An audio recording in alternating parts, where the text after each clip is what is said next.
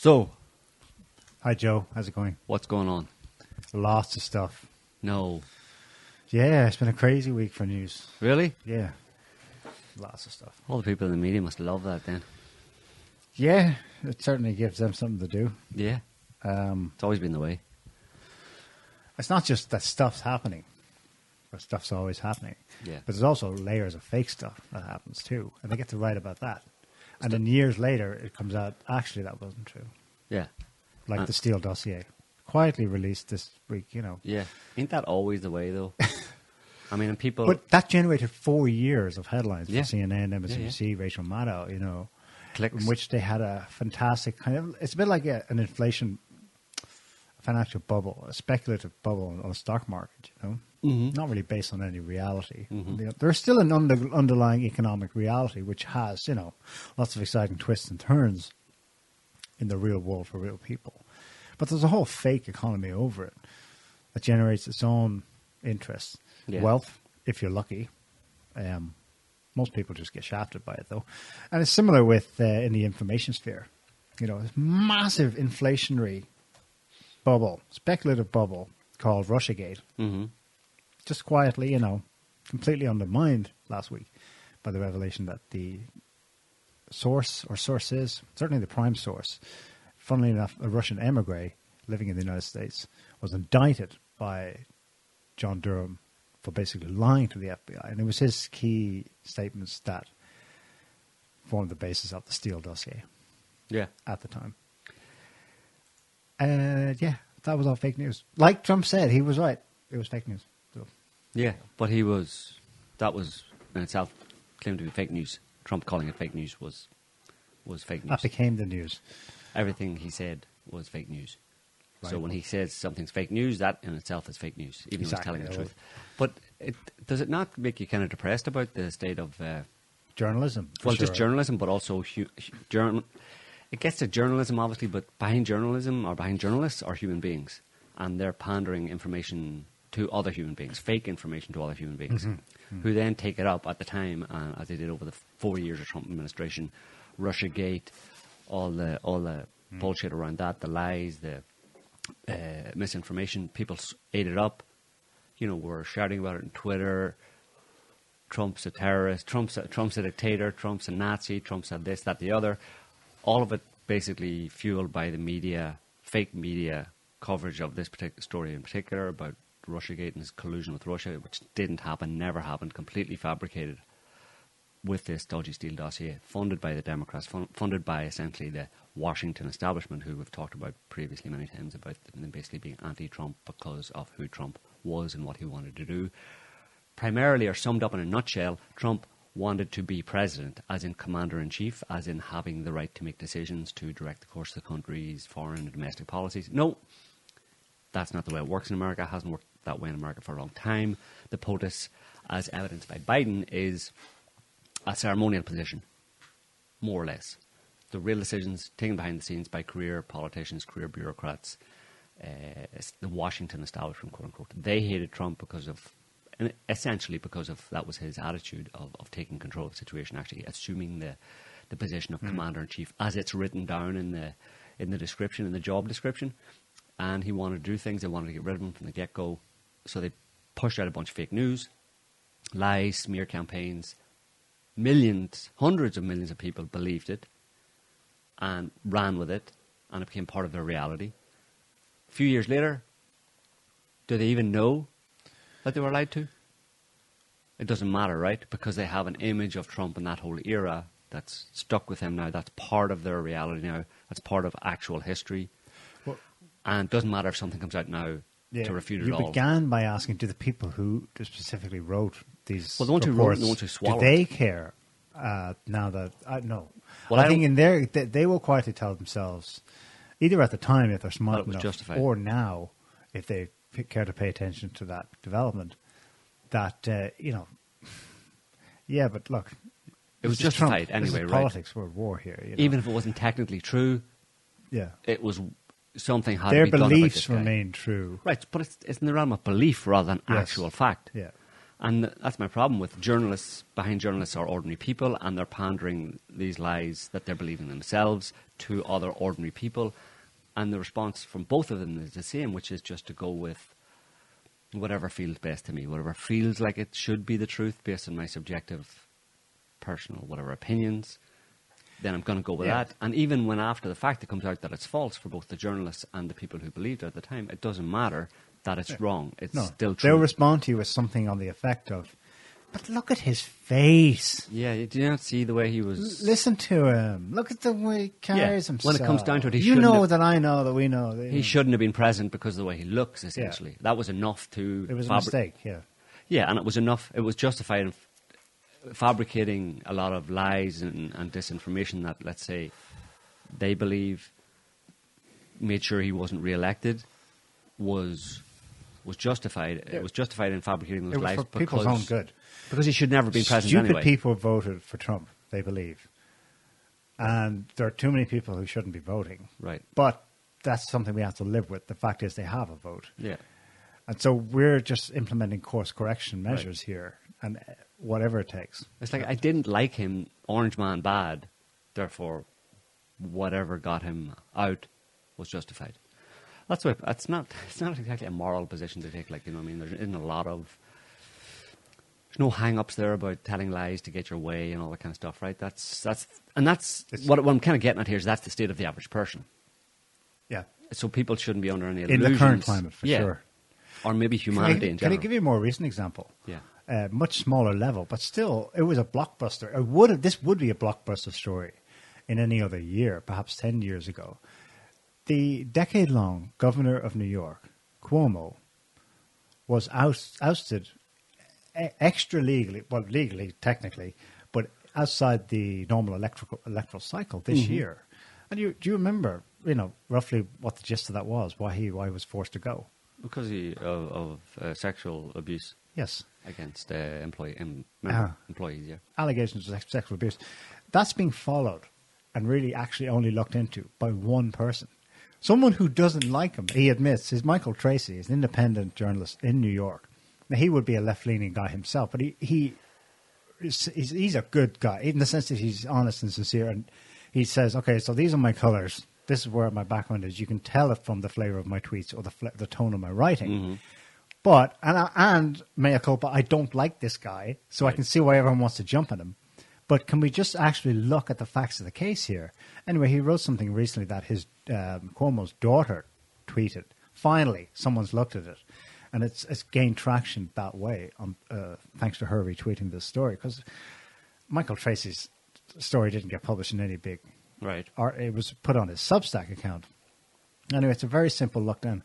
He said he looked into the key woman, 25 at the time, who claimed sexual abuse by Cuomo against her as a young office worker in his campaign or whatever.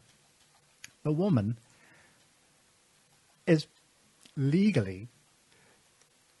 she was legally found to have made up the same allegation against someone she, quote, wanted ousted from her faculty while she was at university. Right. They did get rid of him at the time, but then there was a comeback, maybe the guy's family or something, and an investigation. Mm-hmm.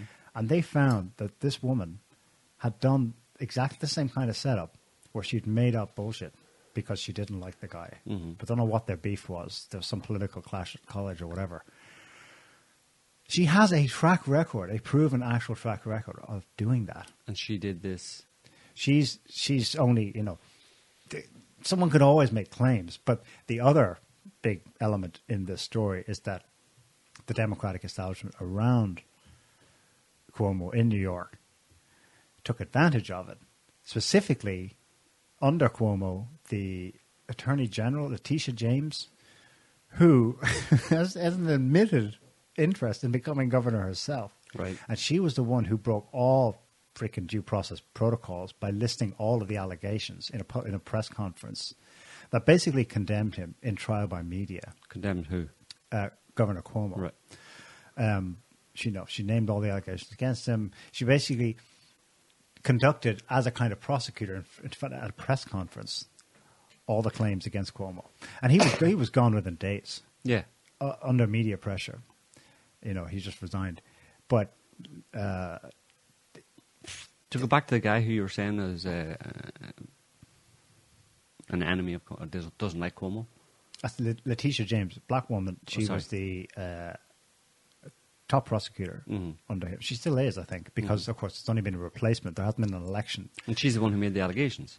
No. It's someone else. It was Right.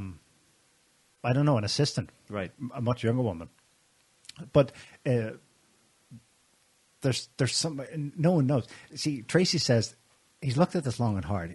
There isn't evidence of a conspiracy, say, between, okay, so I'll claim abuse, and then someone else goes, good, we'll work with that to get me into power. It's not even that dark and conspiratorial. What he's saying is, I've looked at it up and down. The main element in all of this is pure laziness.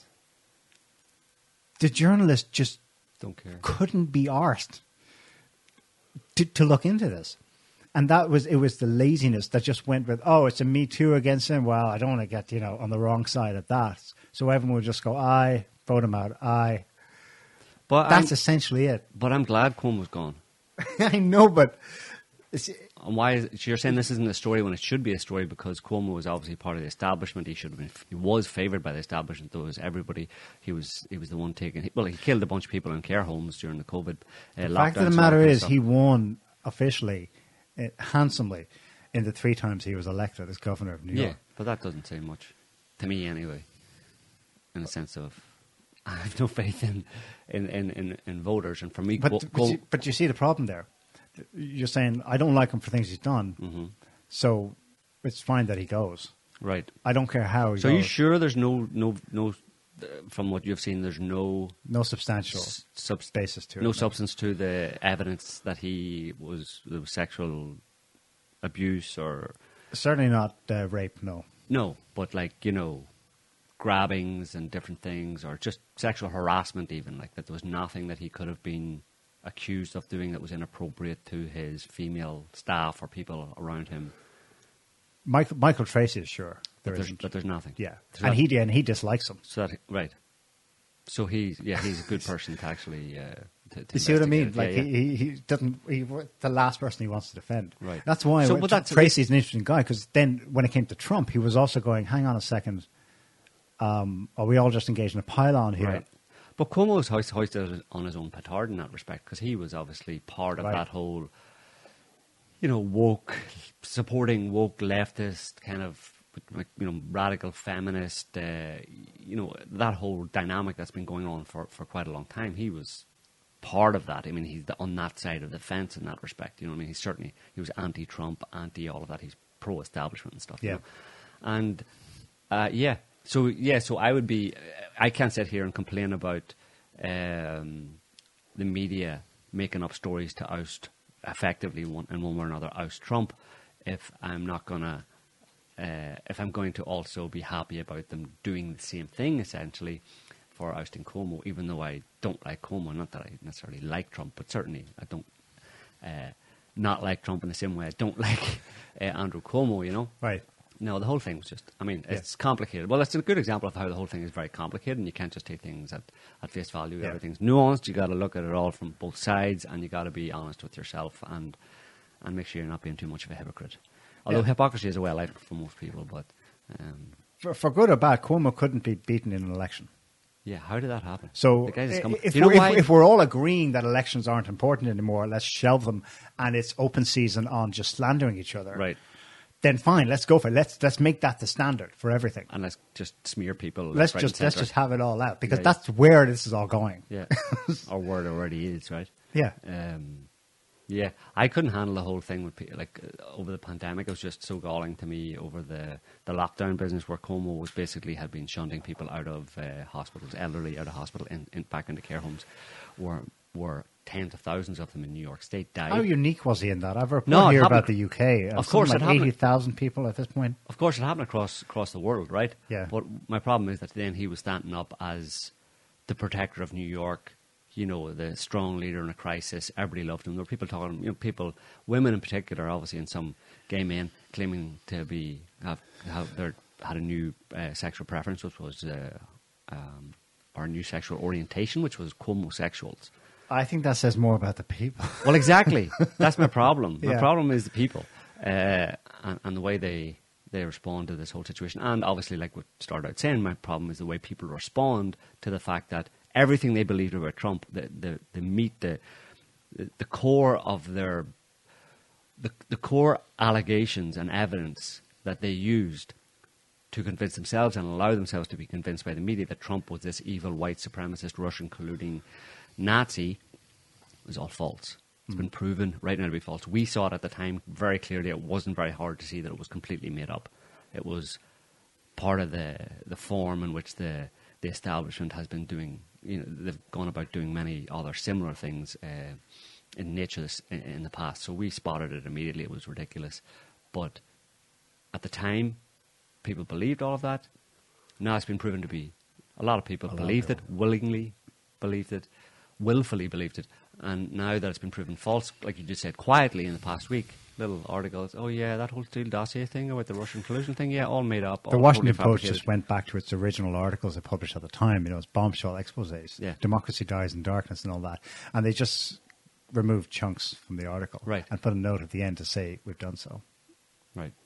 We just removed all the lies that we had in this article that convinced you that all the definite provable ones, and they're going to creep up. There'll be more, Yeah. It's funny though that the whole right, it drove us nuts during the last couple of Trump's years because the right wing was like, oh, just you wait. Tomorrow there's going to be bombshell revelations. And well, funnily enough, the Durham investigations, among others, did yield results. They were always going to in court. Mm-hmm. This is the thing. Trial by media is one thing. One that actually gets to a court case, as we saw with Rittenhouse trial last week, it's a different world. Yeah. Reality, facts, evidence still apply in these things. Mm-hmm. So, yeah, there's certain. I mean, the whole justice system is I suppose it's like a two-tier. Well, there's two-tier in a certain sense. There's cases and claims that go to court or are litigated in one way or another, that if they in some way involve the state, or that could, as part of the process, as part of the trial process, could involve the state and reveal state secrets, then there's complete lockdown on it.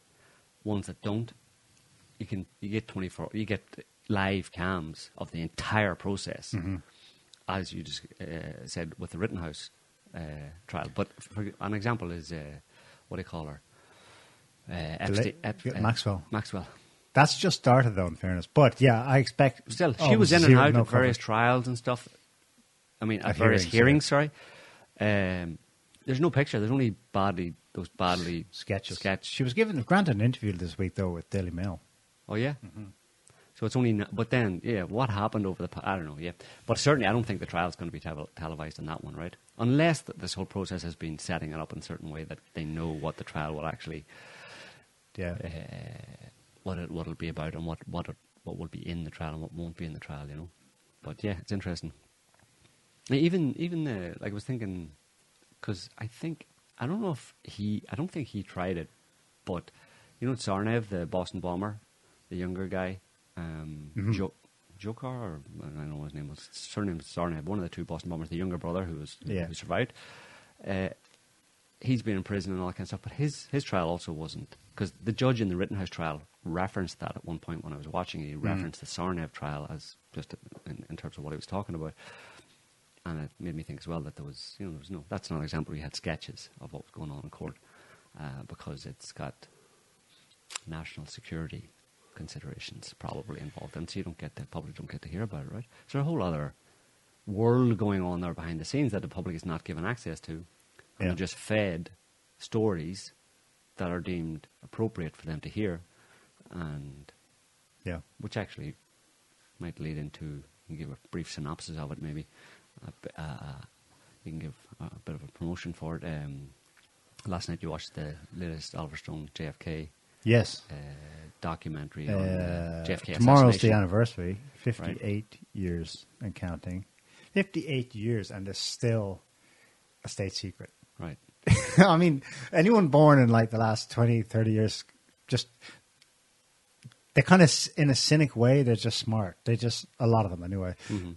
We call them millennials, but they also have a smart, there's a lot of memes out there where they're just like, if you're still keeping it secret from the time of our grandparents, that to us is an admission of guilt, right. state guilt. But that's an example of what we were talking about before as well, is that at this point, and maybe, I don't know if it's now, if it's particularly bad now, or if it's always been this way, but it seems that it's, in human society, it's fine for major, scandalous state crimes to be publicly admitted to in a particular way, but nonetheless publicly admitted to, and there to be no action taken on it. If no one takes any action, the public doesn't take any action. Mm-hmm. And if no one takes any action, and then the public are left with, maybe some of them question it, but a lot of them just don't even question anything or just ignore it and just go with the official story because that's easier, because it's a news bite. Oswald killed Kennedy.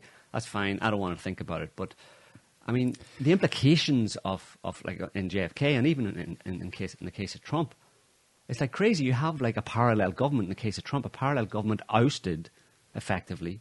Even if leaving aside any shenanigans around the election, the narrative would be that the allegations made against him during his administration, during his term, were so severe that he was unelectable afterwards, and that's why he lost. They could say that's why he lost. So it was effectively a coup by some kind of parallel government, real government, who had the power to do that and get rid of him.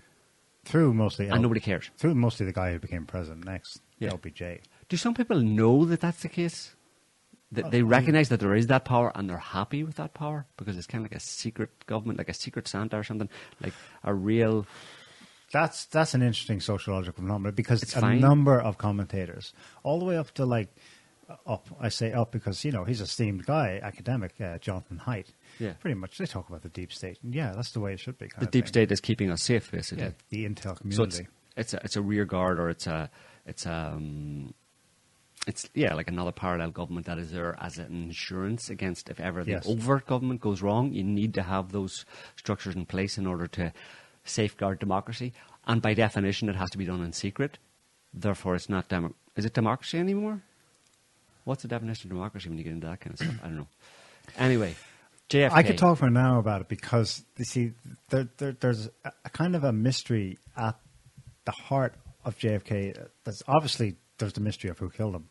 But there's also a mystery of something is guiding the revelations that we have had from then till now.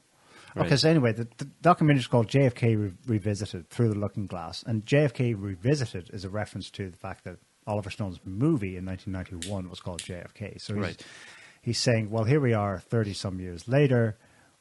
What's come out since? I did a movie on it that was dramatized. He references a couple of times. And here's a factual documentary now. Here's a factual documentary, and we're going to zoom in specifically on things that have emerged since then. And it's...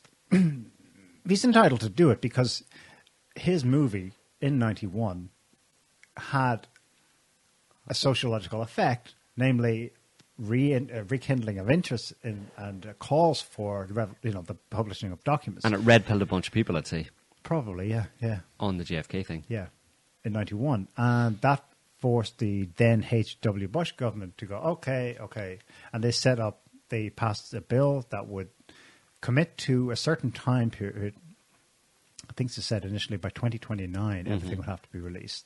That wasn't enough. I think they then brought that forward to 25 years hence at the latest. Everything we have within reason. There's a clause within it. Everything that can possibly be released and redacted will be declassified and so on. But a lot has, and there are some good details, and Oliver Stone put them together in his documentary. Probably the main revelation for most people, although it's been who are familiar with it already, who are familiar with the topic, is that it's quite clear from Stone's new documentary that Lee Harvey Oswald, the lone gunman who officially killed, all on his lonesome, the President of the United States of America, was not in the building from which... Was not in the book depository from which JFK was supposedly shot. And the specific revelations... Making it difficult for him to shoot him. Yes. So when he's saying, I'm just a patsy, as he's being led from place to place, in the aftermath, he's right. He's telling the truth. He was telling the truth.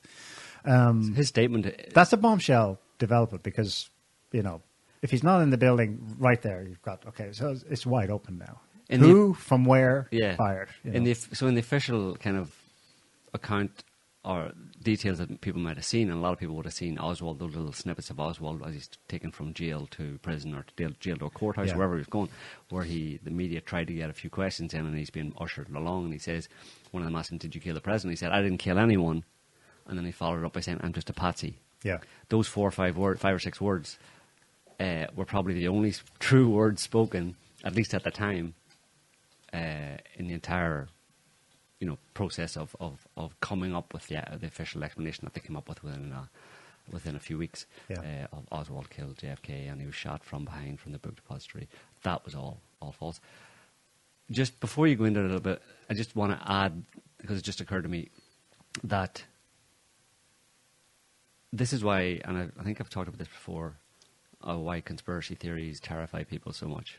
And this is a good example, because if you get, like, for example, some people I know who are not into conspiracy theories and don't even care about them, average members of the public, let's say, who read the Daily News and don't think very much about it, if they were to watch that documentary or other documentaries that really show that it's impossible for anybody to believe that Oswald killed JFK, and that there clearly was a broad-scale kind of conspiracy to kill JFK.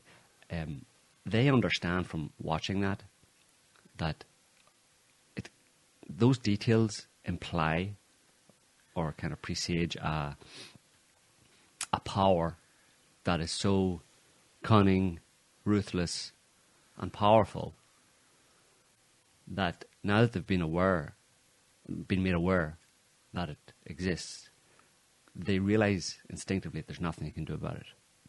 It's so powerful that there's nothing you can do about it. So they without them telling you this, the average person that comes across these ideas, that's what I was kind of saying. I think I was saying it the other day. All conspiracy theories tend to imply, all of them have as a common theme, that idea of a very extremely powerful, cunning, ruthless system behind the overt system. And why would I even bother contemplating that when built into it is the idea that I can do nothing against such a monstrous power? So I just have to, it's almost like... Or worse, if I go too far in my activism. I might be in trouble. Yeah. I might get in trouble with it. Yeah, exactly. So you can see why people shut off, or creates a kind of dissociation where they just go, la, la, la, what you're telling me is a bit scary. I don't want to hear it. And very often they'll respond to it in anger. And that's where you get the whole, a certain amount of anger, at very least a lot of derision and anger towards the idea of conspiracy theories, because they all imply this serious power that people can do nothing about by definition. And so they don't want to hear about it, So just shut up. Shut up and take the jab. Shut up and take the shot. Shut up and take your vaccine. Mm-hmm. So it's understandable. Because I'm all the time, like, a big part of my... In research and all the stuff we've researched over the years, is I want to understand why it's so few, relatively few people who can go there and are interested in these kinds of things, and they're all fact-based things. Like I mean, the JFK conspiracy is totally fact-based. The conspiracy against Trump is totally fact-based. But why so many people dismiss those facts out of hand and get angry at you, and maybe if it goes far enough to tell you to shut the hell up and you might get into a fight over it or something. Why that happens, why those people, ordinary people, have such a strong reaction to that idea of conspiracy theories. So I've thought off and on quite a lot about trying to understand the psychology behind it, and that's kind of like more or less the best explanation I can come up with. I've talked previously about people being very dependent on authority and feeling kind of vulnerable in life in general at a kind of subconscious level, and that plays into it as well, but so part of this is me trying to understand my own position as much as understanding other people's position, or how the two connect, and how the two are very, very much separated. Yeah. Well, the democratically elected president of the United States, at the zenith of his power in 1963, had his head blown open. And everyone in the world saw it, similar to 9/11. Not everyone has TVs as much, but eventually everyone in Africa, Asia. Everyone's heard about it or knew about it. Saw the pictures. And that is a way of getting something done politically, okay, on the one hand, but it's also a way of telling people, yeah, this is the power we wield, this is the terror we commit. Don't challenge us. Don't blow your. We can blow his head off in broad daylight and get away with it. How much easier is it? Are you willing to take his place? Yeah, how much easier is it for us to do it to you if we can do it to the President of the United States? Yeah. So there's a very clear chilling effect on the population that maybe passes at an unconscious level.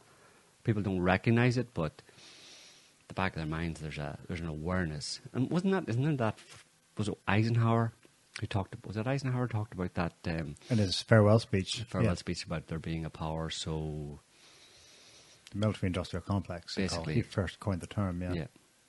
Behind the scenes, that men who dare to speak of it do so in hushed tones type thing. As I said, I could go on for an hour about JFK because the story of the developments in what has been released since then, from the Zapruder film being released, I think it was about 10 years afterwards, early 70s. Zapruder? Yeah. To the Zapruder film shocked people because that was the first time they saw, because the deep state government had decided to protect the people by not showing them what they had. But then that was published. And so they were sort of re-terrorized, but shown it for the first time. But that also spawned a popular demand for something to be done at the same time. So we're terrorizing you, but it also brought them out to engage in conspiracy theories or thinking about what the hell just happened to our president, which spawned the House, the Church Committee, and then the House Select Committee on Assassinations. Right. And some fairly deep diving into what only American intelligence agencies were getting up to, at home and abroad. And that didn't change anything either. That didn't cause any kind of like a restructuring or, as JFK wanted to do, to shatter the CIA into 1,000 pieces. That didn't cause any blowback for the CIA, even though they delved into it. And and even then came up. But do you know that is attributed to JFK because it appeared in the New York Times? It's not clear that he said it. It's not a direct quote. Officially, he was shown the New York Times report, and it was actually first reported in an obscure Washington daily, not one of the big Washington papers, by someone going by a name like a pseudonym, based out, and he said he filed the report, report from Vietnam. Anyway, the New York Times carried it and published it as well. So that infamous quote is actually not clear because officially in the official records, I think maybe revealed by this Stone documentary. No, it's an earlier revelation. Anyway, it's simply the White House notes from that day that President Kennedy was shocked when he saw that report. Claiming that he had said he wanted a month to shatter. Before that he would shatter this, and that he wasn't sure that, and something like that. If the report claimed that at the very highest levels of our government, the president, though the White House is unsure that they can control the CIA. At the very highest levels of our government, that doesn't imply this, but in realistic terms, it doesn't. It doesn't implied that it was the president leaking this to Arthur Kroc. But first of all, Arthur Kroc for the New York Times never actually wasn't. He wasn't the originator of it. It was someone else. It was never been tracked down. Probably secondly, someone in the CIA.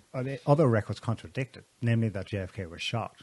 It wasn't a workaround where he was trying to pass a hint on to the American people that they're after me.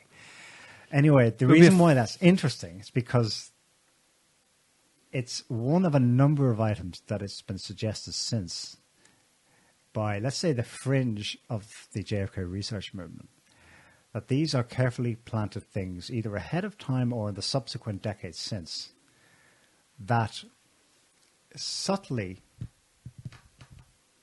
point to U.S. domestic CIA intelligence involvement in it. Which is what... Okay, so then you say, why, if their policy in general is a wall against revealing, would they themselves then do that? Well, the theory is there's a third party doing it. Hmm. That's not U.S. intelligence. Yeah. Well, what do you call him? Bill? What do you call the comedian you like? Bill Gates. No, he's a comedian. Yeah, Bill Gates. No, Bill Gates. Bill Hicks. Bill Hicks. Yeah. I mean, he summed it up. I mean, I find it kind of interesting that there's this new documentary by Oliver Stone, 2 hours long. It's into all the details, exhaustive, and it's. I mean, you watch it, and the end of it is obviously the official story is complete and utter bullshit. Obviously, it was a conspiracy from within the deep state, within the US, to shoot and kill President Kennedy. But he summed it up. The only piece of information you really needed to just blow the whole thing open without knowing all the details was him and one of his sketches. When he talked about JFK, he just said, you look at that Zapruder film, and Oswald's behind him supposedly in the book depository, and he just Bill Hicks just goes, but you look at the Zapruder film and you see the president being shot, and it's like back and to the left. Back and to the left. Exactly. Back and to the left. So and it's like, so he shot from behind and his head went back and to the left. So this is the fringe theory within... End of debate, like. Exactly. This is the fringe theory within the movement. It's so freaking obvious. Yeah. It's been so freaking obvious since the Zapruder film was published in the early 70s that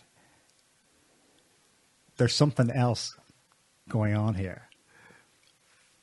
Namely, there's a third party that, for some reason, the U.S. intelligence is forced to protect its role in it, because U.S. intelligence thought it was going to do one thing with JFK, specifically stage an assassination, not actually whack him, their own commander-in-chief.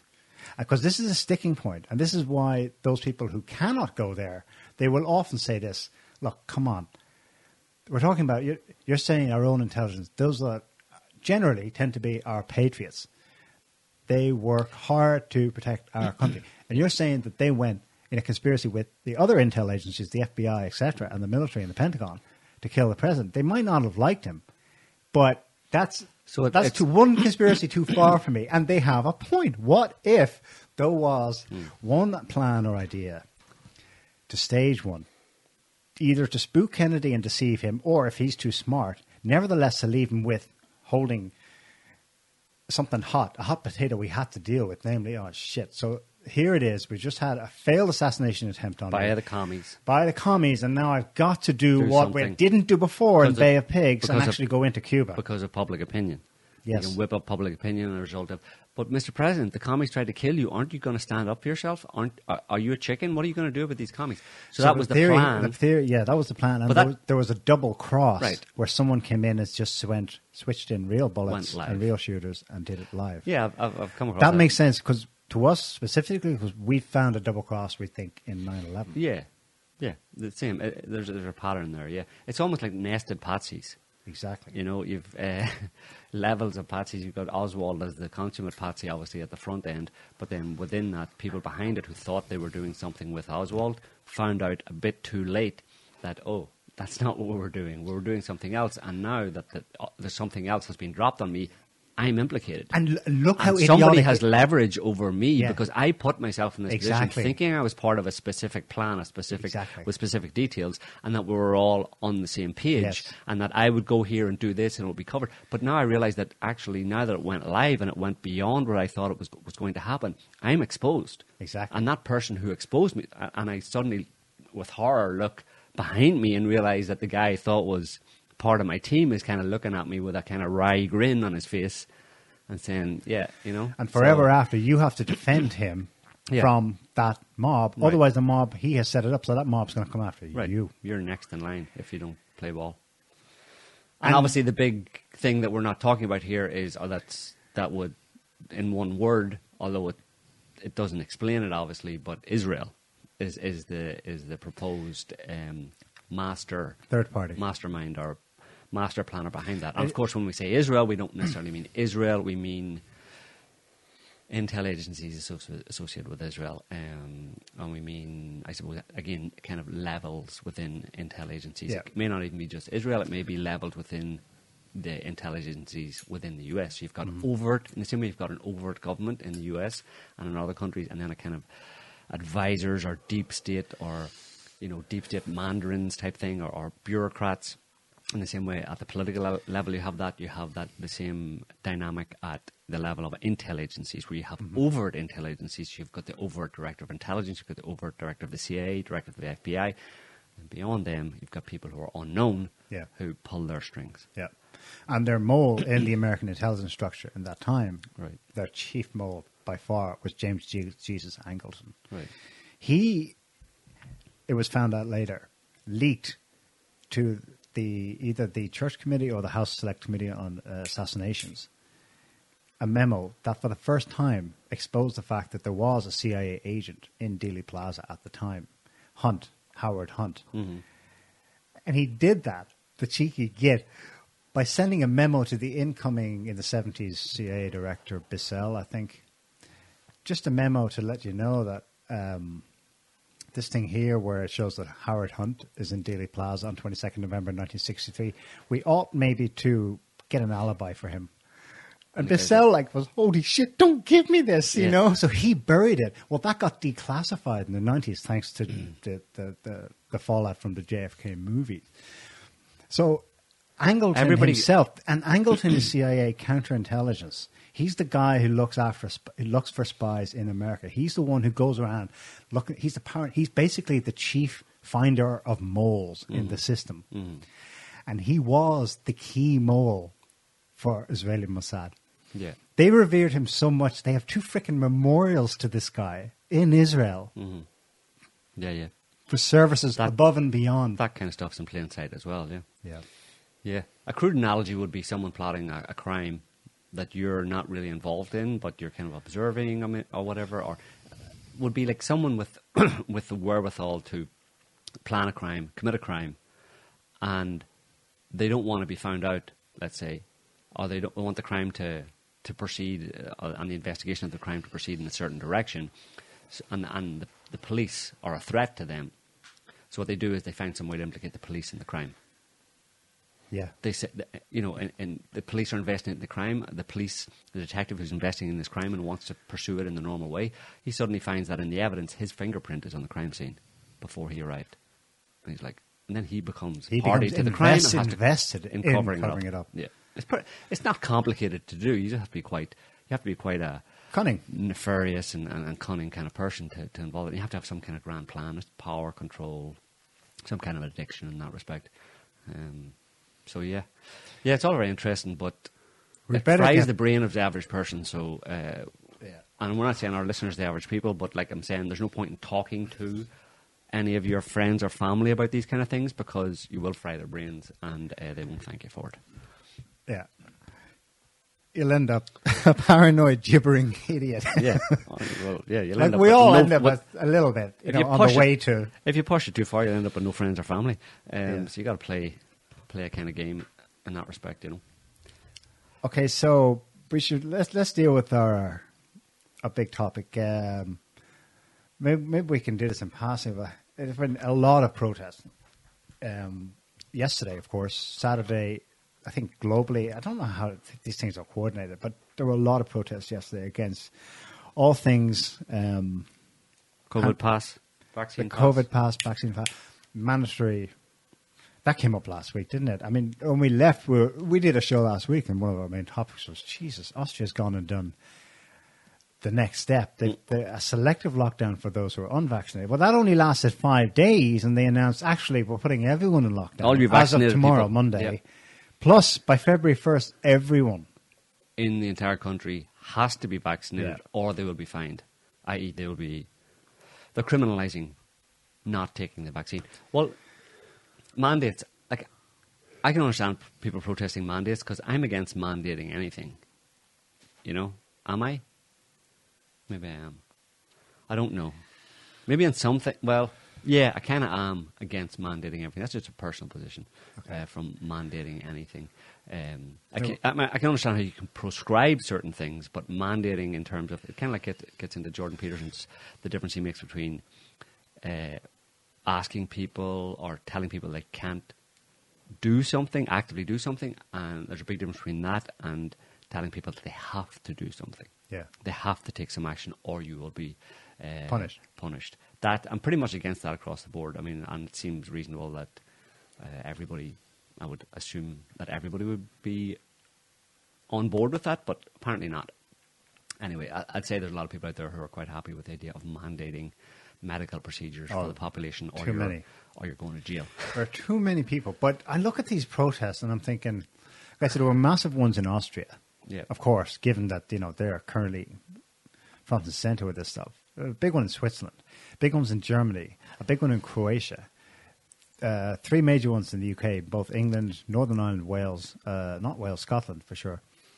Big one again in Paris. They've been every week in France. Mm-hmm. A massive one in Rome. Media said 3,000 far-right activists.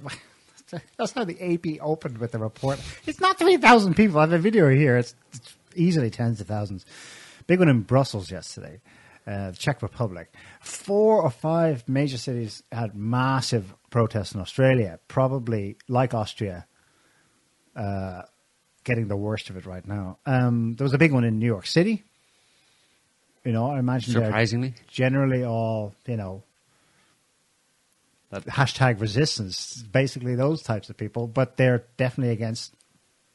Their freedom button has been pinged more than their empathy button at this point. So there's an impressive turnout in New York City. Massive protests in Canada, New Zealand. Smaller ones, but still, Sweden, Norway, and the big one last night in Denmark. And France, in Paris. Yesterday Paris, was the 3rd anniversary of the Yellow Vest.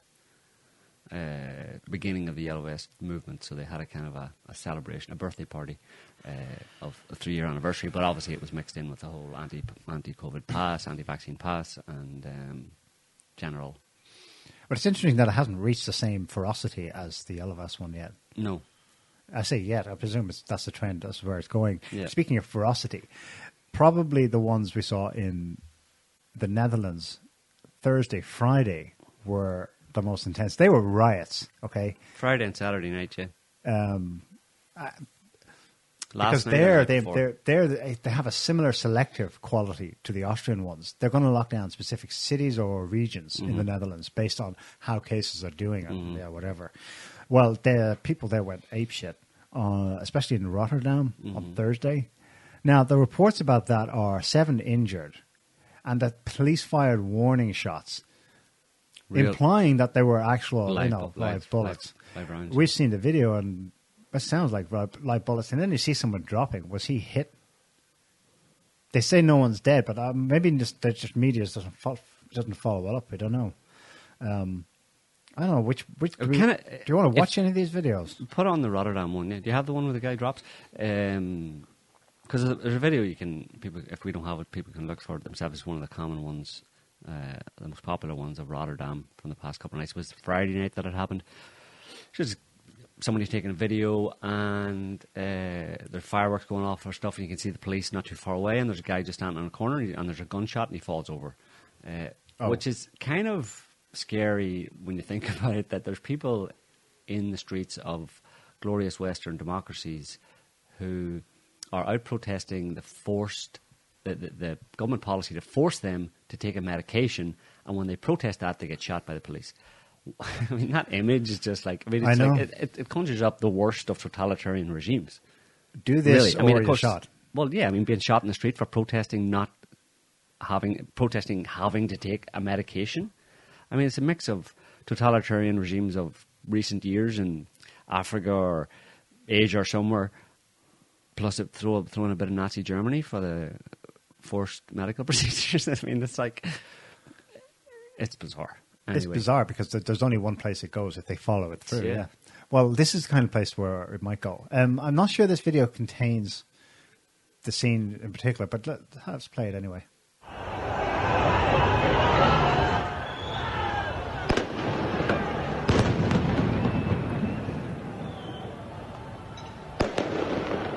That's gunfire. Some of it. Fireworks.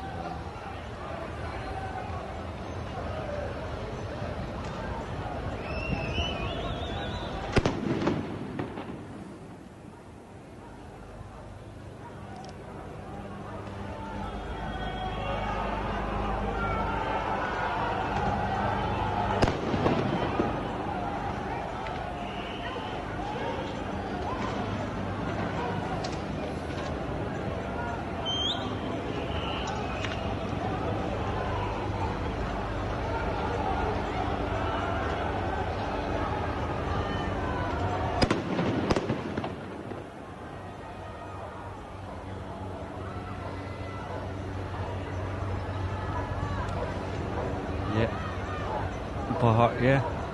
It was mad, yeah, and the similar scenes last night, Saturday night, this weekend,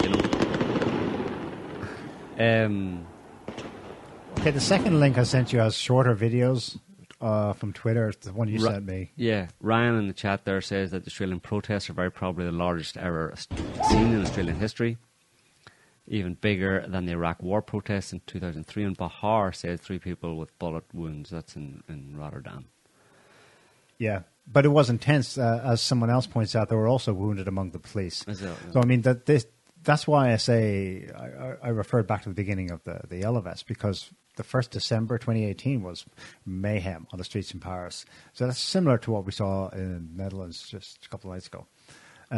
Except there's no police firing live rounds, if that's proven. Right.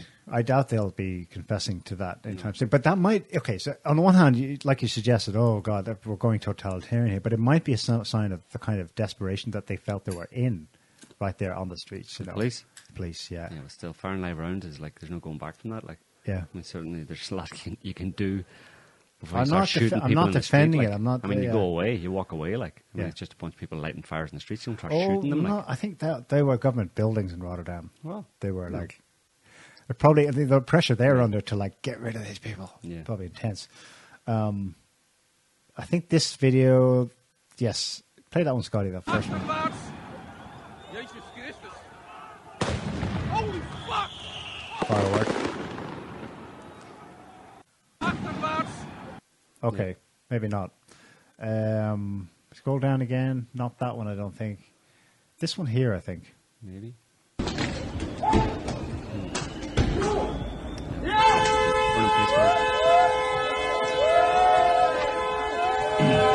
Next one. No, it's not. Not that one. There's no more. That's it. Yeah. This is the one where the guy shot. See, look at the other side of the street, the corner there. Just play it.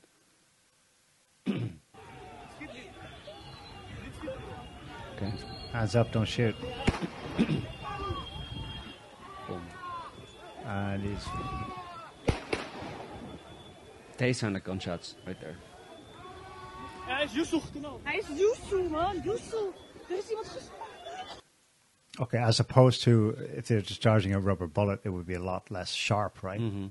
Well, maybe not. But I mean, the fact that he fell over and the way that he fell over, Yeah. I mean, you see the distance of the police. I don't know. It depends. It's hard to say. But as Bahar said, and I think Bahar is on the scene there, so she'd be reading Dutch news reports and stuff like that. Sorry for doxing you there, Bahar. She says that there were 3 people with gunshot wounds. So. Right, in hospitals, okay. Although, again, the police could say, well, we weren't firing live bullets. It was protesters, some people there with guns and stuff. So it remains to be seen. But again, like so many other things, what happens is that a year later or 2 years later, the truth leaks out when everybody's forgotten about it. Do you know what I mean? Yeah, except the right things are snowballing. Yeah.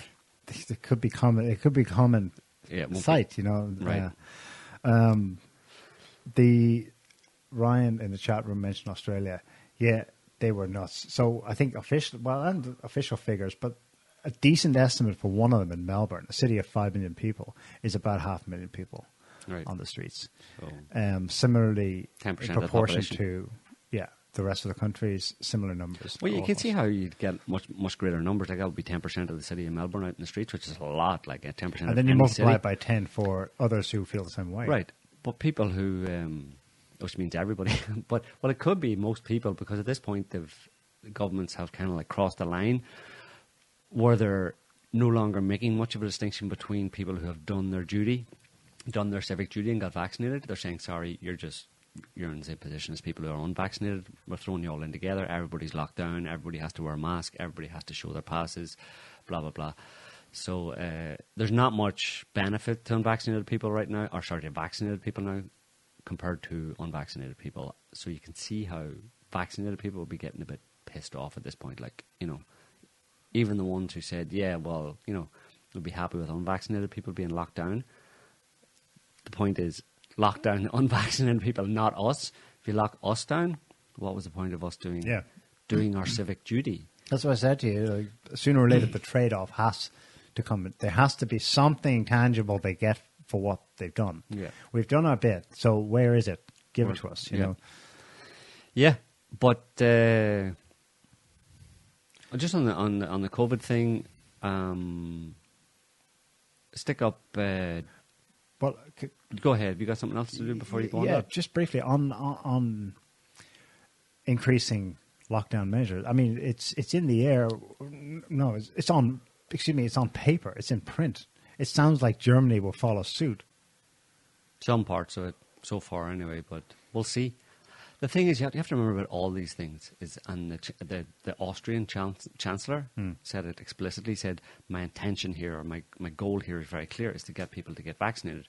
So all of these threats, they are threats that they're making throughout the entire pandemic, have not been followed up on. Essentially, there's been an awful lot of compliance among the population, but the threats of if you don't, or you're not allowed to go here, you can't do this, you can't do this, you can't do whatever, they haven't really manifested in practical reality, where the people who had a bit of sense and went, well, I'll just take that on as some advice from the government and I'll go ahead and do it anyway, they find that they can do it, and that's everything from going places, air travel, different kinds of travelling to different places and going into different places.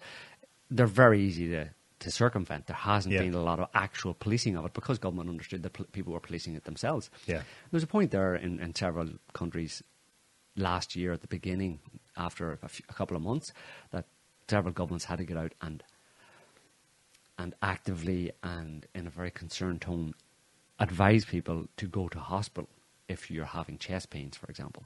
Right. So they almost got freaked out by the extent of the compliance. Yeah. To the point of self-harm. So they realize that people are extremely compliant at this point, or have been anyway, and they're following through. Whether they'll continue to be compliant is another story, but for now, the Austrian Chancellor and obviously other governments are following suit, where they're continuing to throw out these threats to people's civil liberties in order simply to get them to get vaccinated. They don't mean necessarily that they're going to actually follow through on them, or that even if they pass a ruling that says not allowed to go here, if you actually try and go there, you find you can go there. You know what I mean? So you have to take that with a grain of salt. Essentially, those claims, because they are explicitly designed to be deterrents, to nudge people, threats to encourage people to behavioural encouragement to get vaccines. Okay, so we'll wait and see. But so far, I don't think, people are already suffering from the general atmosphere of, a kind of depressed atmosphere, fear and loathing type thing going around, and people just aren't having a good time. Certainly, they're not having as good a time in their general average everyday lives as they were pre-pandemic, in the before times, as CNN so aptly called them, the before times. People are not as happy in general. There's a general aura of fear and loathing and depression over many countries, and I think that's what's motivating a lot of the protests, as well as the various little strictures that are actually being placed on people. Like, if you think about us here or people we know in other countries, they're not really restricted from anything compared to, practical terms. Yeah. There's very little actual restrictions. So what is it that's pissing people off, or what is it that's causing people to feel on edge, antsy? And that's what I think is provoking a lot of the protests. It's just this a kind of an anxiety that has been injected into the atmosphere over the past 18 months that is causing people to feel discontented, disgruntled. They're all turning into disgruntled citizens. Remember, that was the term for disgruntled citizens was included in the US, the DHS terror threat Department of Homeland Security, that a potential terror threat in post 9/11 was just general disgruntled citizens who citizens disgruntled with COVID pandemic measures. For sure, yeah. That was cited. Yeah. But any disgruntled citizen is a threat to the government, whatever he's disgruntled about. Naturally, you're not allowed to be disgruntled, because the government does everything right all the time. So do we want to talk a little bit about? I've got a few details here on interesting one from the UK's Office of National Statistics. It's called Scotty Photo Deaths. This is from, as I said, the Office of National Statistics. It's the UK Office of National Statistics, and they produce this data on COVID deaths. And this is from, as you see, March this year until September, so 6 months. And the brown line, it's death rates. Basically, you've got on the left-hand side, you've got from 0 to 3.5 per 100,000 people. So how many people are dying from all causes over the last 6 months? And these are the numbers per 100,000 people. So it's not very many, like 3.5 per 100,000 people, dying from all causes. But it's separated in the two lines between vaccinated and unvaccinated, the brown line being vaccinated, the blue line being unvaccinated. So basically for the past 6 months, for most of the past 6 months, let's say since April there, from near the start of the graph on the left, from April to September this year, vaccinated people have been dying at twice the rate. That's crazy. But that's the whole argument at the moment is that get the jab to save your life. Well, we'll put up the link to the actual ONS website where this is pulled from an Excel graph where you can see all the numbers through. So they go through every week and they show the numbers between vaccinated and unvaccinated. I didn't do this graph, but someone else did it. But I checked all the figures on the graph. So this graph isn't being shown anywhere, but that is indeed what it's in the form of an Excel spreadsheet with actual numbers, okay. And these numbers have just been tabulated or calculated from that graph. But I checked it, and they are twice excess deaths from all causes among vaccinated, or twice those among the unvaccinated over the past 5 months, let's say. Not the past 5 months, but from April. Early April, yeah. Yeah, from April to September, towards the end of September this year. Wow. Twice as much. Because that's the last leg it's standing on the whole argument. Yeah. Get your shot because it reduces severe cases, hospitalizations, and death. Well, I mean, there's obviously something to be discussed about this in terms of this is all deaths, right? This isn't COVID deaths. This is all cause mortality, right? So you could say, well, is there some other reasons that are causing... but again, it's separated but the here by only distinguishing vaccinated. factor between the brown line and the blue line is, I mean, vaccinated and unvaccinated. Yeah, it's hard.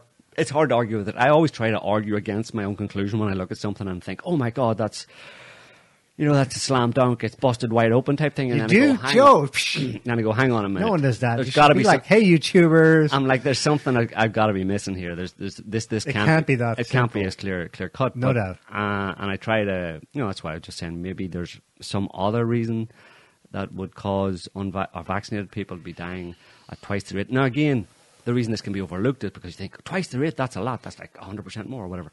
But look at the numbers on the left. It's up to 2.8, down to 2.7, 2.6 per 100,000 people. Per 100,000. There's still something at the margins.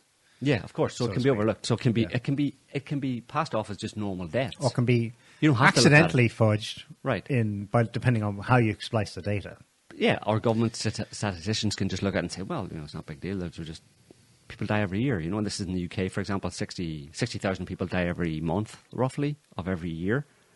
Every month. So 500,000 people die every year in the UK of all causes. This is just some of those. What's your point? Mm-hmm. But then if that's the tack you're going to take, then can't we use the same approach to COVID deaths? Couldn't we have used the same approach This to is the COVID problem. They won't pick a baseline, right? A standard. It fair. keeps shifting depending on how fair. you're looking at it. Equal opportunity. So what's next? So that's just an interesting data. But then I just pulled. There's also what's the other? Well, let's look at drugs. Drugs.png. This is also from.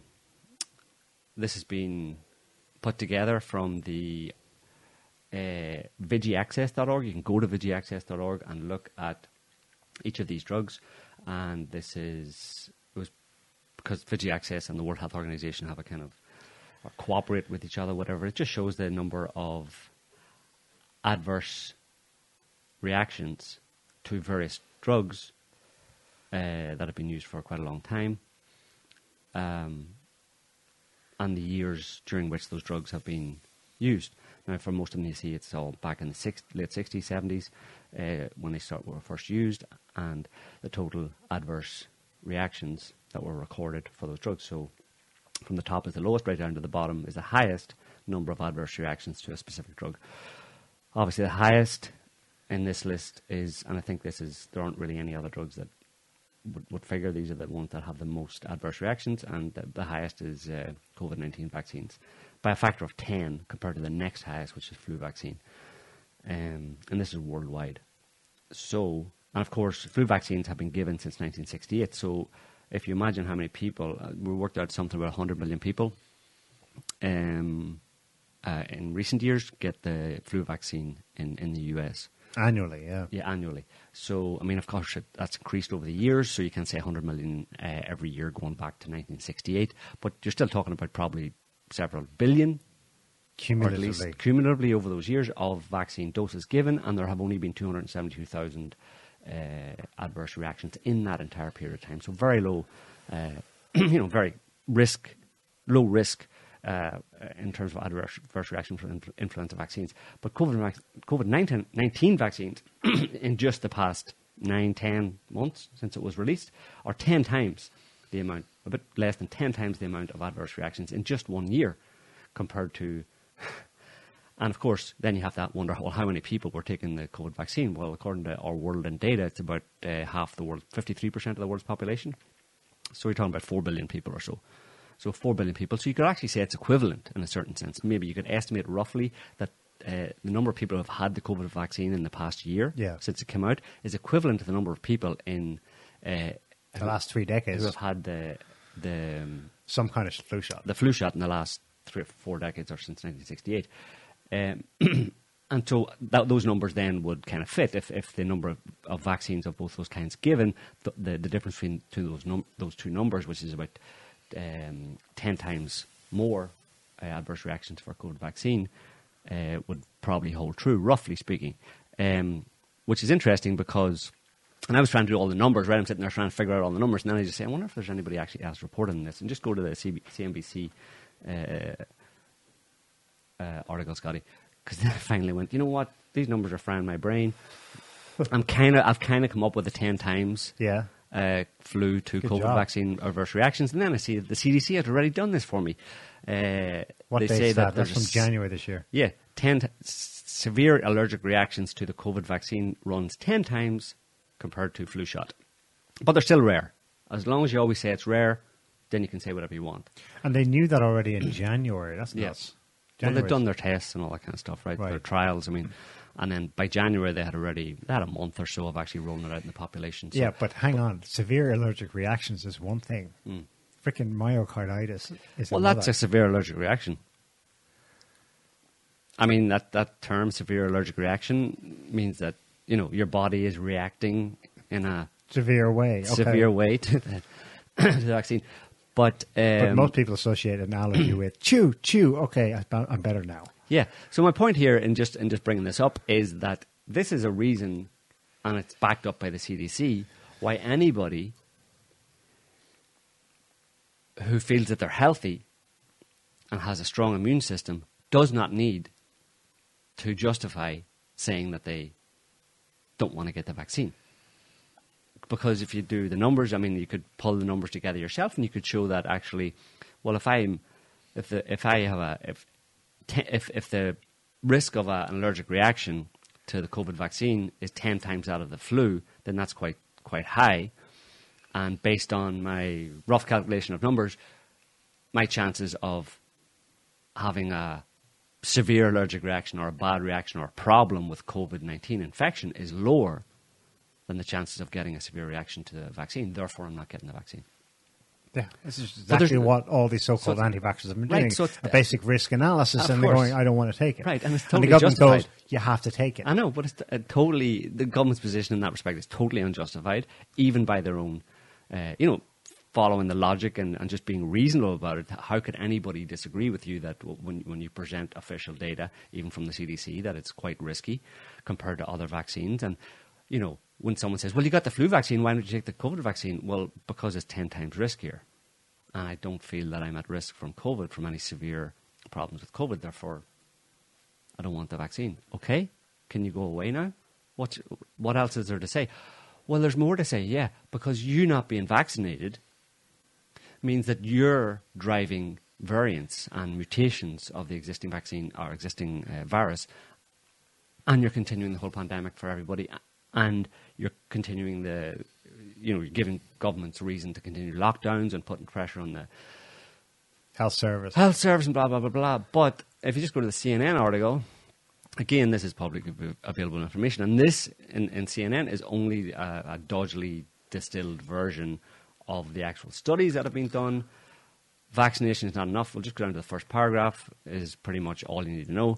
Vaccination alone won't stop the rise of new variants and, in fact, could push the evolution of strains that evade their protection, researchers warned Friday. So that argument that unvaccinated people are, encouraging or driving mutation of existing SARS-CoV-2 strains is not true, and it's also, this is something that they don't really know very much about. This is new. These mRNA vaccines in particular are brand new. They've never been rolled out to so many people at once. They've never really done it during, so broadly and so massively among so many people during a new virus, and they themselves throw in the idea that it's a lab manufactured virus, and it makes it even more complicated. They really don't know. And if you just go to the RT article, an example of how they don't really know what they're talking about, and any scientist worth his salt would admit that, yeah, we can't say what's driving mutations, and we don't really know. In Japan, scholars, they don't really explain the mysterious disappearance of Delta variant in Japan. If you just go, I think it's the 1, 2, 3, 4, 5, 6, 7, 8, 8th paragraph. We were literally shocked to see the findings, the researchers told the Japan Times. So here you have virologists, epidemiologists being literally shocked to find that in one particular country of something like, 130 million people, the Delta variant just went poof and went away. It went away. So they don't know what they're talking about. Yeah.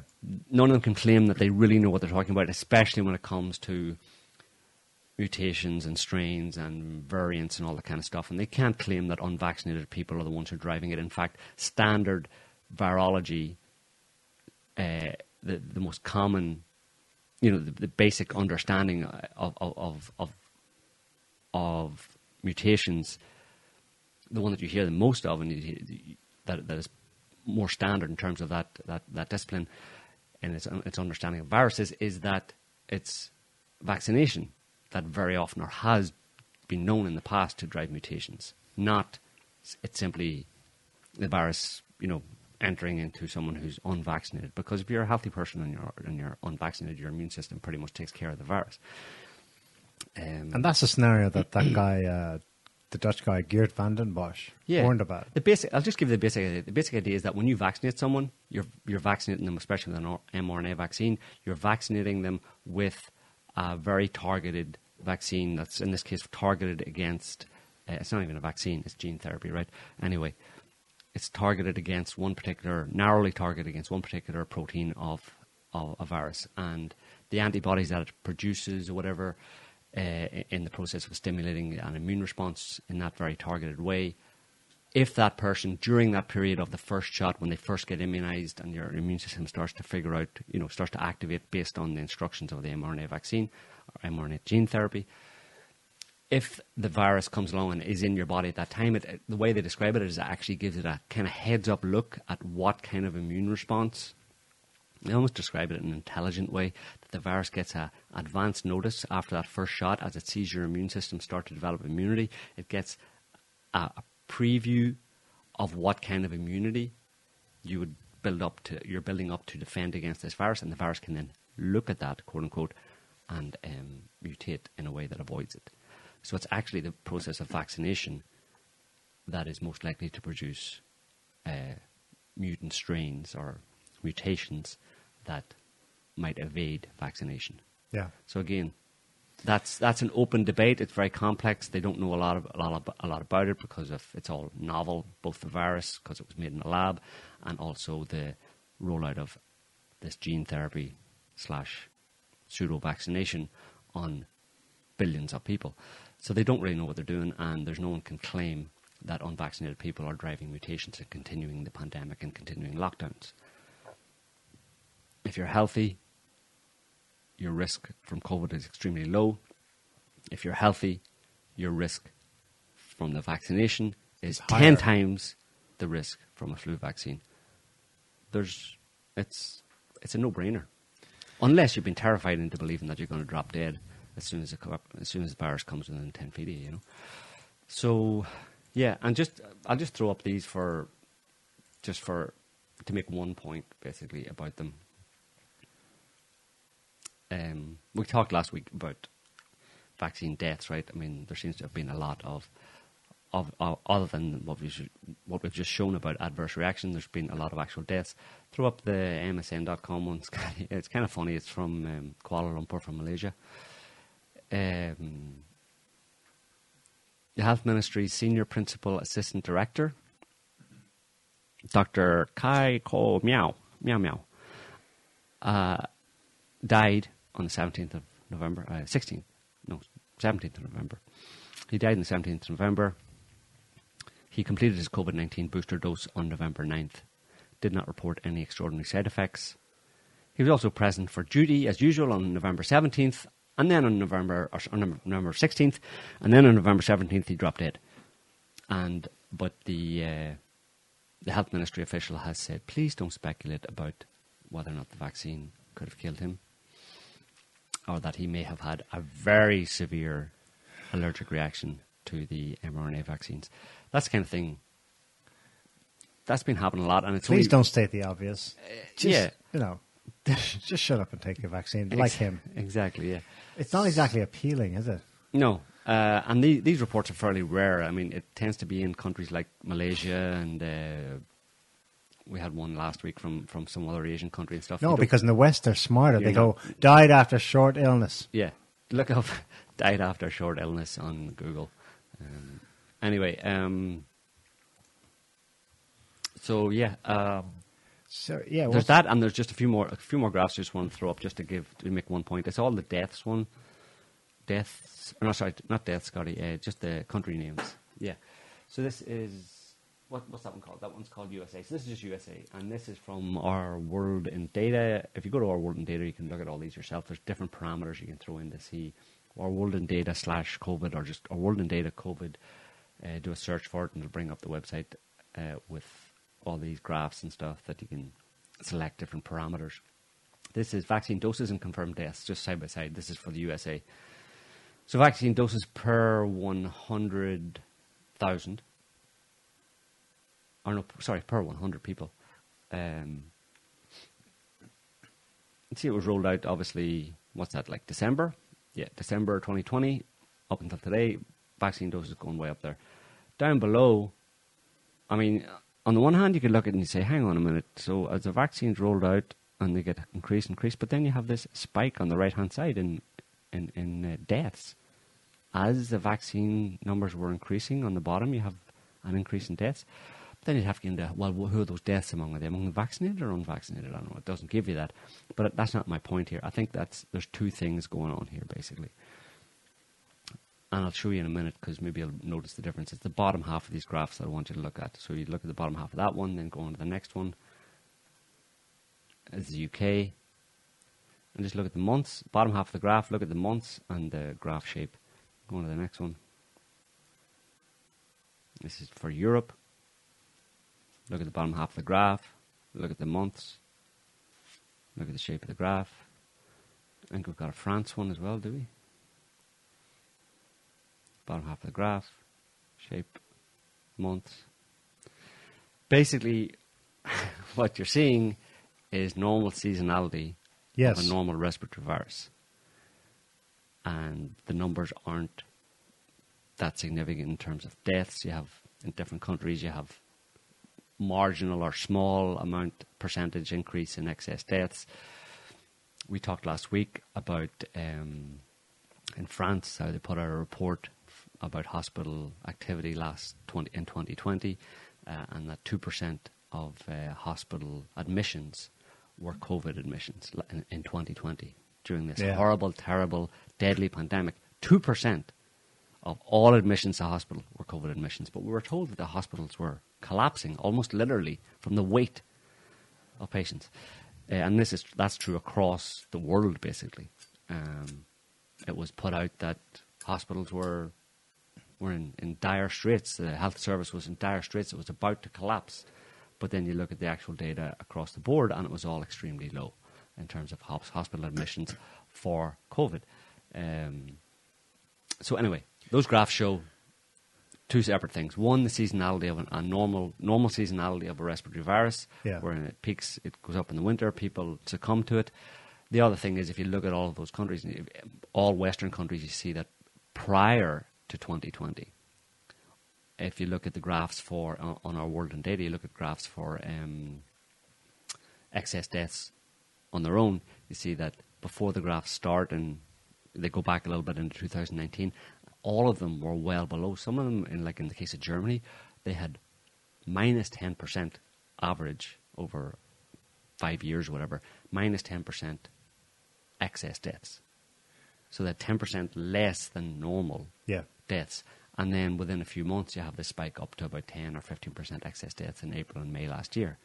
But you have to subtract the minus 10%, which that's what they do every year. And this is the term that I've used before, that the statisticians call dry tinder. They see that when they have very low excess deaths in a winter season, when normally they would expect a lot of people to die, particularly older people, die from various circulating respiratory viruses. Sometimes you can have a run of good years. Yeah, if that circulation is very low of those viruses, you will have very low deaths. You won't have the expected or average over the previous number of years. You'll have very low in this particular winter because there's low circulation of viruses. But they absolutely expect that either within the next few months, as if viruses come back online or come back into circulation in March and April, you'll have a big spike, or the following winter you'll have a big spike, and they don't care because it's the normal ebb and flow of life. If you have much reduced deaths one particular winter, you're going to have an increase the next winter. They call it dry tinder, i.e. those people are ready to go off. There are people who would have died, who basically, literally, not literally, figuratively, had one foot in the grave. They don't have very long to live. Something's going to come along, most likely, or in a lot of cases, a respiratory illness puts them over the edge because a lot of them have serious comorbidities. And it's always been that way. So you have to look, when you look at these spikes in April and May last year, you have to look at what was happening beforehand. And I noticed it's interesting, all of them, like you look through almost every single European country and the USA, they're all well below the zero mark for the previous winter, like September, October, November, December of 2019. Very, very low excess deaths, i.e. a lot of dry tinder to spark off in April and May the following year. And then after that, you have this seasonality where this virus just becomes part of the circulating, one of the several circulating viruses. And can I... And then, but the other thing is that, so there's two separate things. So there's that just happening, and then while that's happening, you have this other graph, that the top part of that graph, those graphs that I was showing you, showing this massive vaccination campaign. And they're separate, that's why I wasn't drawing a comparison between the spike in deaths in the last few months, like say September, October, November, and into December. You have this currently this increase in deaths that they're ascribing to COVID as vaccination is peaking. It's like, well, is that vaccination causing that? Like, maybe, but not necessarily, because the most important thing in the graph below is the normal seasonality, where respiratory virus deaths like COVID spike in the wintertime. So for now, you would hold off on suggesting, as others who follow the numbers. I'm thinking of Alex Berenson, for example, ex-NYT journalist, who's writing, daily updates saying, holy shit, people, in every country I'm looking at, excess deaths are up in this year. Again, that's separate, right? Because that will be a separate graph, because I looked at that small graph that showed the twice in the UK, double the excess deaths compared to between vaccinated and unvaccinated. But that's separate from those graphs I was just showing, which is COVID deaths compared to vaccinations. You know what I mean? So that would be separate. You could look, I would say, like, you look at COVID deaths and don't correlate COVID deaths because they're spiking now with the increase in vaccinations, and say, well, are those vaccinations causing COVID deaths?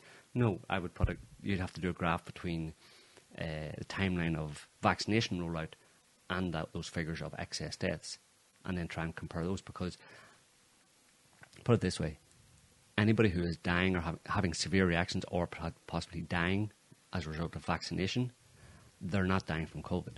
They're not being put down as COVID deaths. They won't be recorded as COVID deaths. They'll just be lumped in with excess deaths. Yeah. So don't try and compare vaccinations with the graphs on COVID deaths, because it's apples and oranges, right? There's no correlation between the two because they're not recorded as such. If you want to look it up, look up excess deaths. But again, excess deaths usually aren't published until past the end of the year, for the previous year, So again, there's a lag in all of this, and it's hard to... But again, we can look at 2020, but that was before vaccinations. Depending on the country, excess deaths were marginal or within tolerances, let's say. And again, factoring in the fact that there were much less significantly below average excess deaths for the previous 5 years at the end of 2019. The point is you have to average it all out, and you've got to look at it broadly. If anybody, and the media wants you to just focus on like... Well, at the moment, they're turning out chart after chart after chart showing whatever baseline they're using, they're showing, and they're including last year in these charts. It's like a giant hockey stick. Right now, at the end of the chart, it's like, holy, look at these cases. And over here, you see the little camel hump that represents the hysteria we had last year in April, March. Right, so it's way worse this year than last year. That's what they're suggesting. And that's why we need to lock down again, and we need to get everyone vaxxed. Well, extra double plus by good the vaccination. Have the standards changed? Are they still using roughly the same standard for what is a COVID case? They're just keeping it going. Like we said, I'd said this, like I've said it multiple times on Facebook and stuff. Over the course of last year, pretty much from the beginning, when it was clear what they were doing, I said they're not going to let go of this. They're not letting go of this. Governments will not, unless something really happens to force them to let go, or something comes along that just makes COVID pale in comparison to it. They're not letting go of the power and control and authority, extra authority that the so-called pandemic has gifted to governments. They're not going to let go of it, so they're going to keep it going. They're going to have every reason, them and epidemiologists, just in the terms of job justification and media time, they're all invested in this being a thing that keeps going, even though it's not really keeping going, and it was never something that really should have been made much of an issue of. They're going to keep it going. So don't expect anybody to see any sense, and they will. And, you've got it across the board. Like, what are the three main components in this? Government, scientists, not science, because there's no such thing as science, even though they talk about the science. There's no such thing as science, because all science that you hear of is filtered through human beings who are fallible and corruptible. So you've got government, science, and media. They're the three people who created this in a certain sense and are continuing it by getting the people involved in it. And all three of them have clear vested interests in keeping it going. Government because of power and control and authority. Scientists for notoriety, for job justification, for some airtime, for grants, and the media for money. Because the media is being given shitloads of money by government for government. I saw it on the UK Independent the other day. I was reading an article about COVID and vaccinations and stuff, and it's had down the bottom that this was sponsored by the UK government. The government had funded a shitload of money for the Independent to put out that article.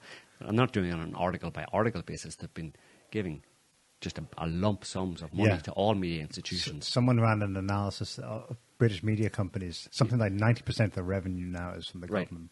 Yeah. So it's all biased. So it's the government, scientist, media complex. Yeah, pretty much. Of our time. Well, speaking of them not having a clue what they're talking about, but certainly wanting to give that impression otherwise, this is part of the reason why you can have scholars in Japan be, quote, literally shocked when they just, I don't know, I don't know who they are. Maybe I was going to suggest when they do some real research, but maybe it's more that when they go beyond the confines of what they're told to or unconsciously know they should stay within. So this is Scott Atlas. Scott Atlas is a medical doctor, an MD. Right. He was appointed by President Trump in 2020 to join the coronavirus action response team, whatever, for the White House. So he was working with Fauci, that female task force meeting. And woman. I can't remember I'm her listening. name. So he spoke recently to Tucker Carlson. This is his, in 2 minutes, experience of what it was like working with Fauci. In mid-August, I went to the task force meeting. And I'm listening to these people talk, and I was stunned. I was stunned at the lack of knowledge, at the complete lack of knowing the data, at the lack of critical thinking. Fauci, Birx, Redfield. My first meeting, the vice president turns to me and said, well, does everyone agree? And I'm sort of reluctant to speak up. And he sees my face and he says, well, Scott, you're here for a reason. I asked you to come here to say your opinion. If you disagree, say it. And I said, okay, I totally disagree. And then I went through the data. And in fact, I was the only one who had scientific papers in the task force meeting. I walked around the White House my entire time, and every task force meeting I went to, with 2 papers, all the new data. And I would go through the scientific papers whenever I spoke. And whenever I spoke about an issue, whether it was the schools opening, the risk to children, the immunity, no one there, none of these medical people offered any data to rebut it. None of them, not one. They never had any scientific paper to rebut it. They would just say, I'm an outlier. So they would go after you personally? It was all personally. They were a unit. Birx, Fauci, and Redfield. In fact, Dr. Birx said in, say, January, February of this year that, I didn't know this at the time, she had an unwritten sort of contract agreement with Fauci and Redfield that if one of them got fired, they would all fire. So I thought Dr. Fauci, he knew the material from the emails that he wrote to his friends from February, March, about what was said during the meetings, revealed by not just Dr. Fauci, by all the medical people in the task force, a lack of knowledge about the data. They never cited a scientific study. I was talking almost every single day to some of the world's best epidemiologists about the data on an ongoing basis. These people, there was never any indication that they knew the papers, cited a paper, or even criticized a paper, not one. I've never worked with people at this level in my career as I did in that task force, and I'm not saying at a high level. Okay, I'm saying at a low level. I'm not sure these people could have been assistant professors where I worked. I mean, there was a lack of critical thinking, a lack of preparation. No one cited data but me. So there you go. Well, that's his experience working with the people who tell you to, quote, follow the science and follow the data. They themselves do not follow the freaking data. They don't care about it. They're not interested in it because that's not what it's about. It's about control and about power and one's position, influence over other people. And that's, I mean, again, it's all filtered through fallible human beings. And in this case, we're talking about the kind of worst of the worst of the lot in a certain sense, the most corruptible, the most corrupt. People who didn't earn their positions because of their merit. They're not the best of us in their field. No.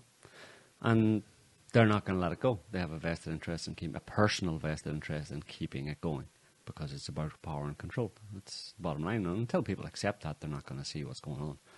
But it's the most logical, rational, and the most logical, rational explanation for it that also maps to reality, that explains all the questions people have. I hear people out there all the time going, what's going on? I just don't understand. It's very confusing and stuff. But they just leave it at that. You can't solve it. You can't solve this problem, this conundrum, this apparent conundrum. You can figure this one out. You just have to be willing to accept some hard truths. But there's an awful lot of people who want the comfortable lie instead of the hard truth. So be it. You make your choice.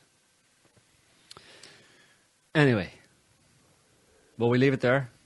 Or do you have some pressing... I really wanted to play that Australian TV report about the unvaxxed, the Christmas. Well, it's a good thing. It's coming up to Christmas, so how long is it? I don't remember. It's a month till Christmas now, so maybe it'll be instructional for people to just get an idea of how they can navigate the difficult... the difficult choices you're going to have to face this Christmas, people. But fear not, because the media, which is the key part of that trifecta we talked about, they have some answers. So you just follow them, do what they suggest, and everything will be fine. if you pull it up there, Scotty, we'll see how long it is. Maybe there's a time on it. Coaches, 2 minutes. Jesus. Oh, let's start. Okay. Many of us will be faced glorious. with a new dilemma. How to handle unvaccinated loved ones and whether you should spend time with them over the festive season, sit next to them at Christmas dinner. So how do you find out who is vaccinated, and how do you decide Interrogate to invite them over for Christmas lunch? We've got the tips and the tricks to help you avoid awkward encounters.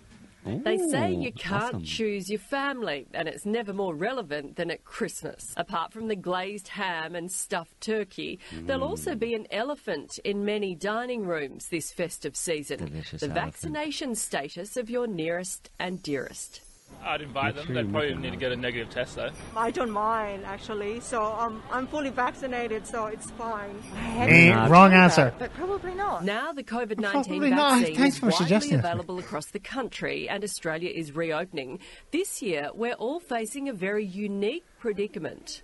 These conversations about whether somebody is vaccinated or not can be challenging because it is a personal question. The past 2 years has already been divisive enough, so it's never been more important to engage in peaceful and respectful conversations with your loved ones about their vaccine status before you invite them to your house or other social events this Christmas.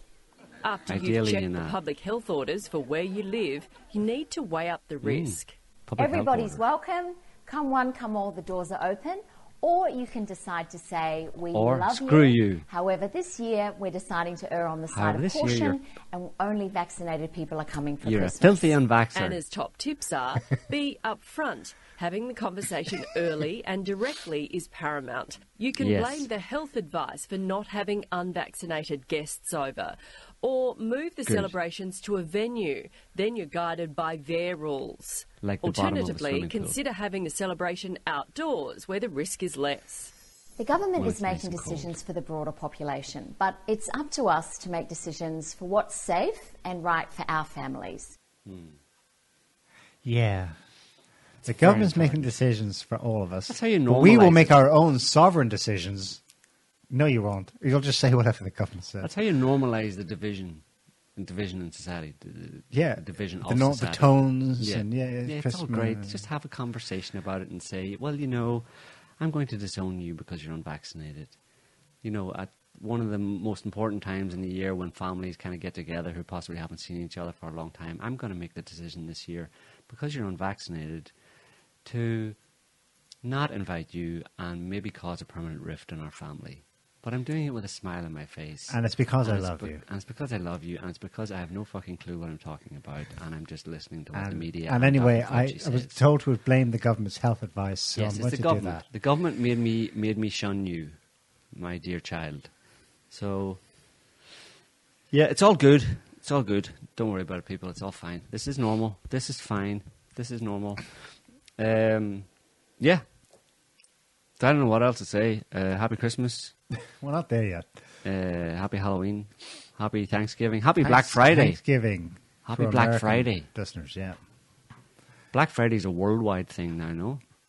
It's been. It's like in it's Europe, spread for like sure. a spread like a virus around the world. Black Friday. Yeah. Black Friday, they call it in France. Black Friday. Yeah. I have no idea what they're saying. Black Friday. It's English. I don't know what the fuck you mean. So, yeah, happy Black Friday. Go out there to your local Walmart or your local whatever and wreck the place. But just socially distance while you're doing it.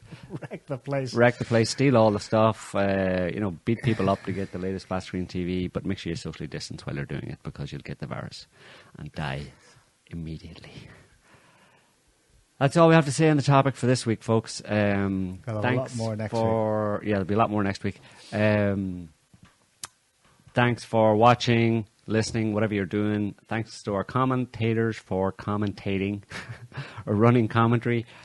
1,944 have died in Australia with COVID in the last 21 months in a country of 25 million. Yep. That's what I call a deadly pandemic. Crikey. It's a disaster. That's what you should disown your family over, yeah. Yeah. All right. So thanks, guys, for watching, listening, commenting. Really important. Smash all the buttons, like everything, and we'll be back next week with another show. Until then, you all have a good week. and stay safe and shut up and get the vaccine. See you next week. Or not. Bye. See you. Bye. Can't stop the signal now.